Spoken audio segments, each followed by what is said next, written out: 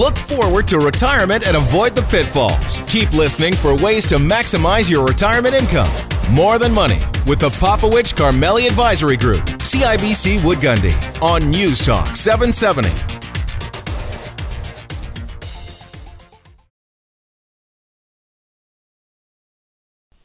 Welcome back. You're here with Dave and Faisal on News Talk 770.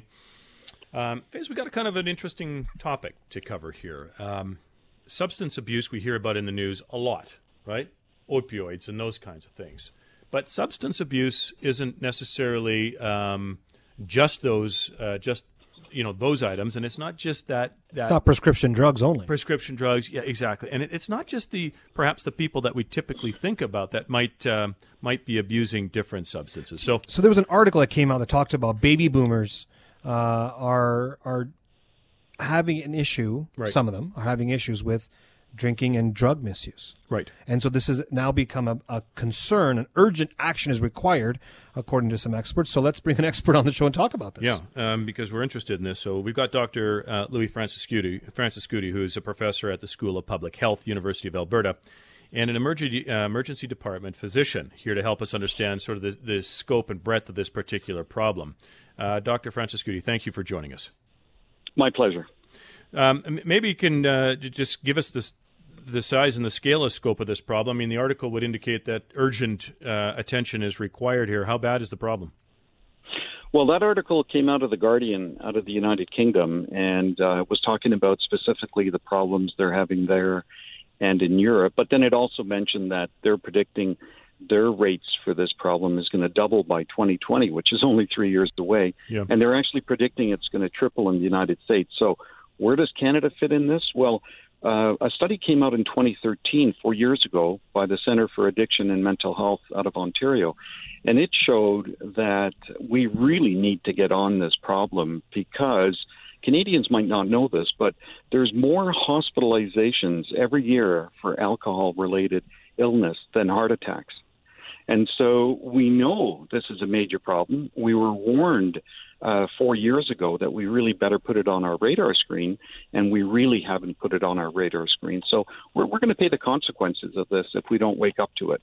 Doctor, are you in that study, were they referring to all of the population, or are we focusing on the 55 plus in that study? Because you caught me by surprise when you said that stat.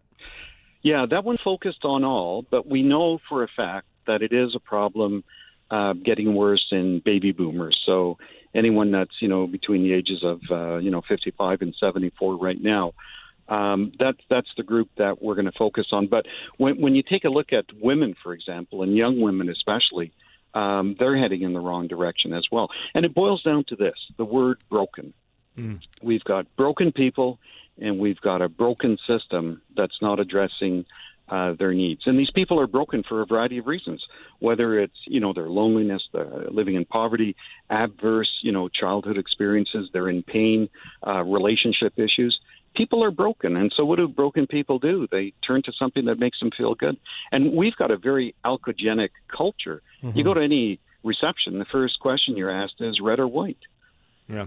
So media is all around us. Far too easy to access these products. They're way too cheap, and they're advertised as a lifestyle. So, people that sell these products are very sharp. They know people are broken. And so, these clever commercials they put on, everyone's having a good time. Everyone looks great. And you want to be part of that.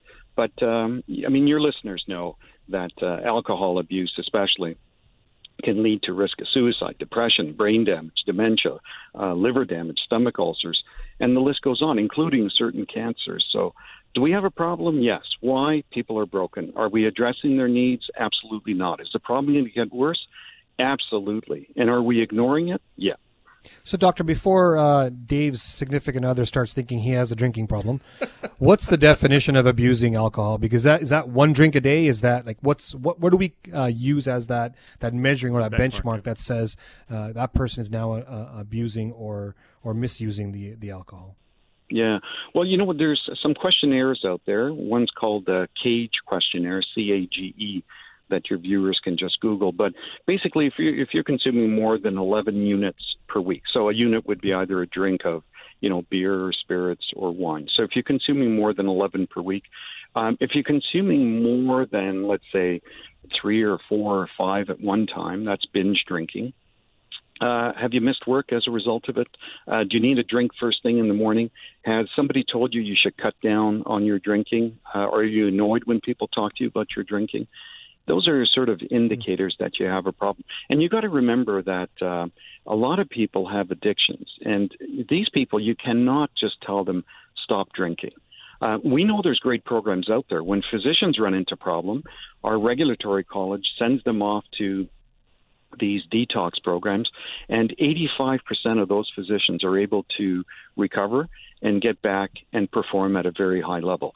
So we know that exceptionally well-designed, delivered programs are successful. Unfortunately, the majority of the Canadians don't get access to those programs. And is that they don't get access because it's not available through the public system, or is there some other reason why they don't have access to it? Well, both are right. If we had to give every Canadian that needed those services, it would probably bankrupt the system because there's so many Canadians that could have access to them but don't have access to them. Right. The other thing is we don't screen enough. These people present on a daily basis to our healthcare system, and we're afraid to ask them if they have problems. Then you need to tailor the programs, obviously, that's age appropriately. And, there are things we can do, but governments are not willing to even entertain the notion of increasing prices, increasing the age of drinking, put more severe labels on any product that has alcohol in it, like we do for cigarettes and tobacco, restricting access. So in Alberta, it's bad news because we've privatized it, and so now you can get liquor just about anywhere at any time. So provinces that have not done that should continue to have their strict control. And, the other thing we need to is to have a frank discussion as to why are we in this mess, and what are we going to do to get out of it? Quite frankly, that report that came out should have woken us up 4 years ago, and it didn't. So I think we're heading for real problems. So are there medical reasons why perhaps older people are more at risk of addiction, or is that not true? It's right across the board. Well, there's many, many different reasons. So older people may be lonelier. They have more access to disposable income. Yeah. They've reached a stage in their life where they're going, wow, is that all there is? And, they're probably miserable, and they're trying to either drink their way or, smoke their way or do drugs out of it.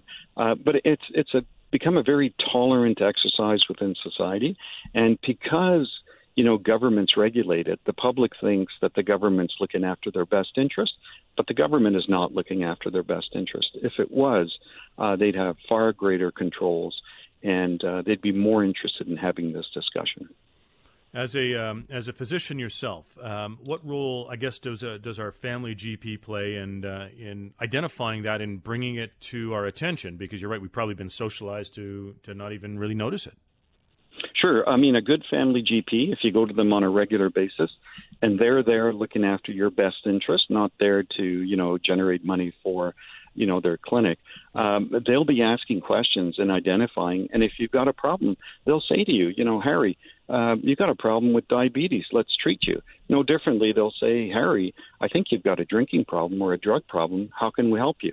And if Harry's an addict, then let's not stigmatize them because they have a medical illness known as addiction. Mm-hmm. Right now we blame addicts and say it's your fault, you're a weak individual, suck it up, just stop doing drugs or stop doing alcohol. It's not that easy.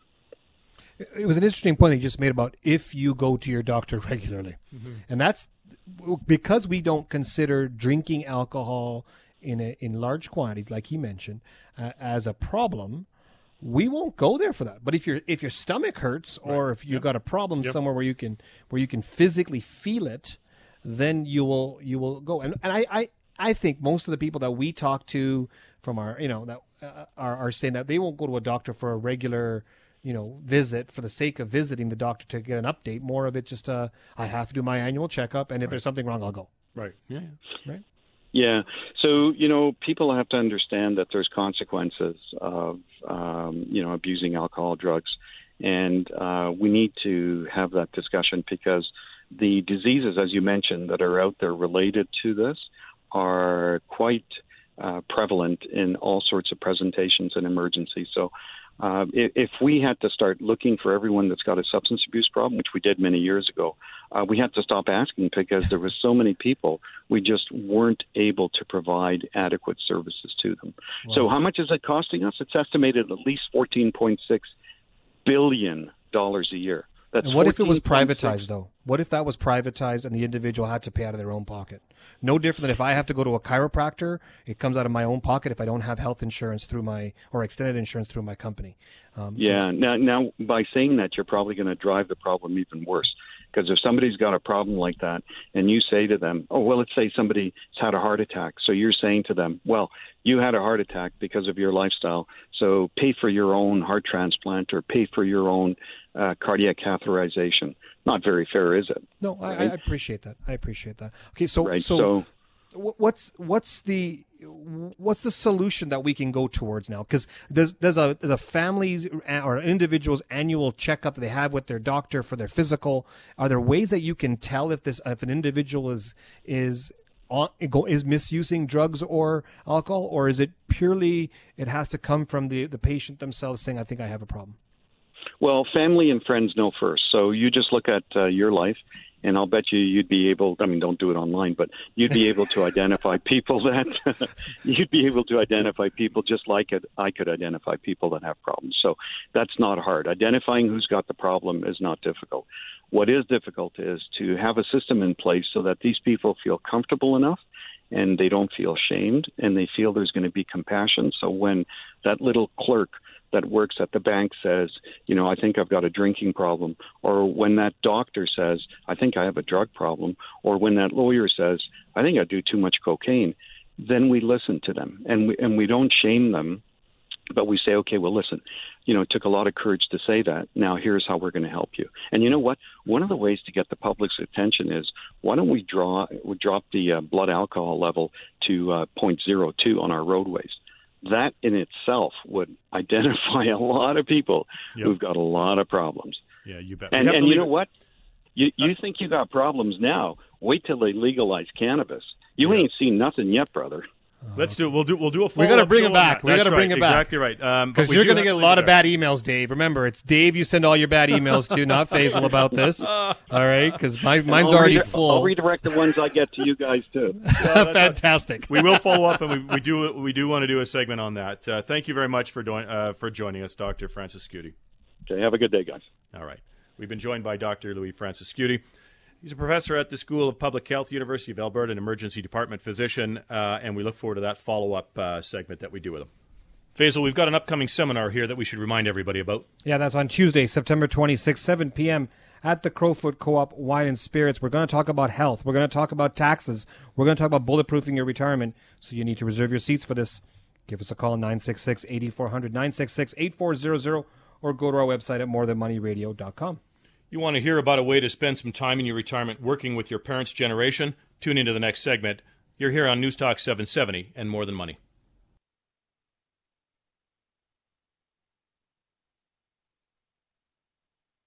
David Popowich and Faisal Karmali are portfolio managers and investment advisors with CIBC Wood Gundy in Calgary. The views of David Popowich and Faisal Karmali do not necessarily reflect those of CIBC World Markets Inc. Clients are advised to seek advice regarding their particular circumstances from their personal tax and legal advisors. If you are currently a CIBC Wood Gundy client, please contact your investment advisor. CIBC Wood Gundy is a division of CIBC World Markets Inc., a subsidiary of CIBC and a member of the Canadian Investor Protection Fund and Investment Industry Regulatory Organization of Canada.